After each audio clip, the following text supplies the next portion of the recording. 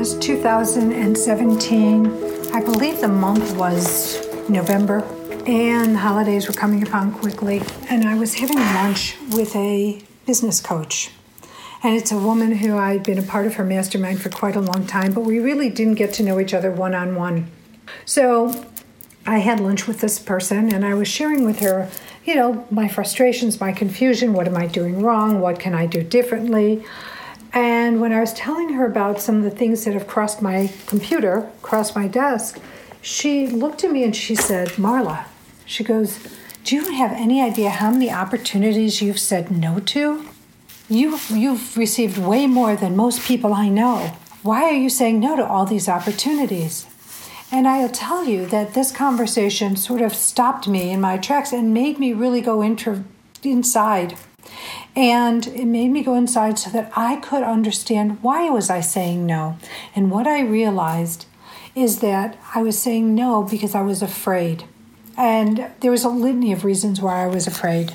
But I was afraid of doing all these things that were outside of my comfort zone. So I went through the holiday season and I had decided that 2018 was going to be my year of yes.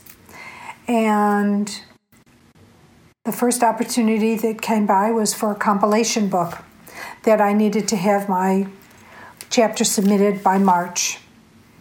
Okay, I'll do that. But then all of a sudden I was invited to be a healing practitioner on a metaphysical cruise. And I said yes to that opportunity. And I was gone for 7 days. And many people who don't realize that I am an extroverted introvert. And in being so, I come off as very extroverted, but really I'm shy. And going into huge crowds and introducing myself has never been my comfort zone.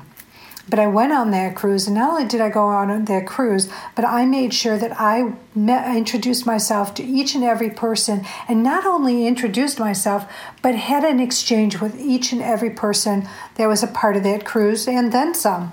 And I was like, this isn't so bad. I can do this. I'm okay. And I was really proud of myself about doing something like that because it was nothing that I'd done before. And I got back and I was invited to participate in another compilation book. And I was absolutely thrilled. I said, of course I'm going to do that. So now I've got 2 compilation book chapters I needed to submit. And another opportunity came across my desk to be participating in a mastermind group. It said they wanted me on a TV show is what the hook was. But it was okay because after talking to the person, he was explaining to me, the gentleman who was running this, I was explaining to me all the different elements. I'm like, I'm intrigued. I'm going to do this. So it wasn't a small investment. It was a substantial investment, but I did it. And I did it because I needed to prove to myself that I could do what was necessary. And so when we started the mastermind, one of the first things that was said was, you need to write your book. You need to write, whatever the book is, you need to write your own solo book. And it's got to have your authority reflected in it, your knowledge base, what you do, how you do it. And then there was a product to support it. And then there was developing your own online TV show. But I started with the book. So in May, I went and I sequestered myself for a month. And I started doing automatic writing.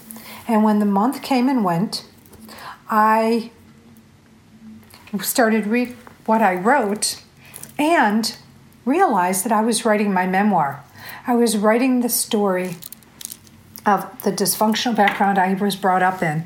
And as I'm writing it, I come back and I'm continuing to write the story and I'm adding to it. Spirit would give me these hits like, you need to put in your tools and techniques. You need to show them where you would have used this before you knew it. How you used it when you did learn these things. And so I went and I added those pieces to my book. And my book ended up becoming not only a memoir, but a self-help memoir. So it shows my life in all its dysfunctional glory and how I was able to turn it around and to be in the place that I am today. with my most powerful tips, tools, and techniques that I use to transform my life to help others transform theirs. From there, I also started my podcast around the time that I went down to sequester myself to write my book. And again, being the extroverted introvert, I really, was unsure of myself and a little nervous, but I went through it. I did it, I went through it, and it turned out amazingly. And what followed in there was that my husband was then diagnosed with throat cancer. But while this was going on, I still finished my book, and by December it was ready for editing. And in the middle of all of Thanksgiving and Christmas, he had his surgeries, and I was with him for his recuperation. But then in January of 2018, as one of the books was published and was being released, it was told that each of the authors had to stand in front of the screen, doing a Facebook Live, talking to the audience. And one day a week for 7 days, we needed to make statements about our chapter, about the topic, which happened to be gratitude. And I ended up doing that for the first time. I was so nervous. I've never been comfortable in front of the camera. So to be in front of the camera and now learn to be so confident and comfortable is amazing. But I had to go through that fear to find out I could do it. One of my things that I did is I went to Bali. I met somebody from the other side of the world. We met in Bali so that I could research putting together spiritual retreats there. Again, I'm used to being an event manager, but this was a little different because you're taking people across the world to another place, to another land, but I was doing it. And in addition, last year, I moved my podcast format from a pre-recorded to a live version that have commercial breaks and call-ins. And so it's just taking, doing that pivot for that. Again, I was a little concerned about my abilities and what I could do and how I can do this and how well I do, but I did it. And I am so grateful because I just love this format. So this is a little bit about my going through what I call my veils of fear. And I know that if I could go through my veils of fear, you can go through yours. And you'll find that on the other side, the outcome is going to be so much more powerful and brilliant than you ever anticipated it would be. Remember that fear is about worrying about something that hasn't even happened yet. So if you can learn to put your fear aside or just go through that veil of fear, I bet you that you will find that you'll be awed by the outcome. So thank you for letting me share my story about fear and how I got through it. And I wanted to let you know that by me telling you this story and how where I was in the end of 2017, and now it's April of 2020, and where I am today, it's a tremendous 180. I'm confident, I'm happy, I'm joyful every day, and I want to be of service. And I'll do whatever it is I need to do to be of service.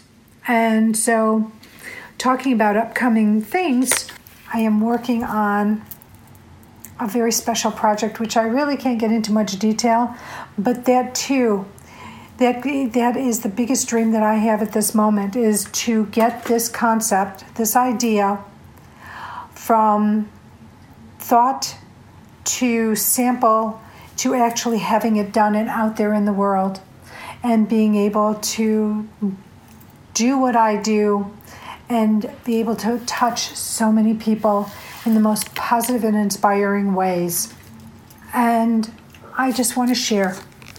I am so grateful for this opportunity to talk about my experiences with fear and how I went through them and how hopefully you will go through them, as I invite you to please take the chance.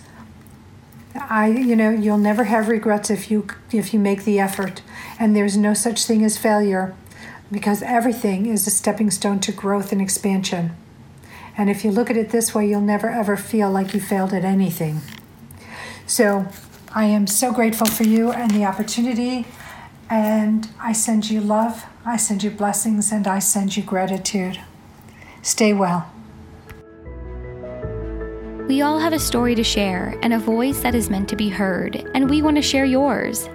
For more information and to get involved, visit storiesofinspiringjoy.com. Stories of Inspiring Joy is a production of Seek the Joy Media and created by Sydney Weiss.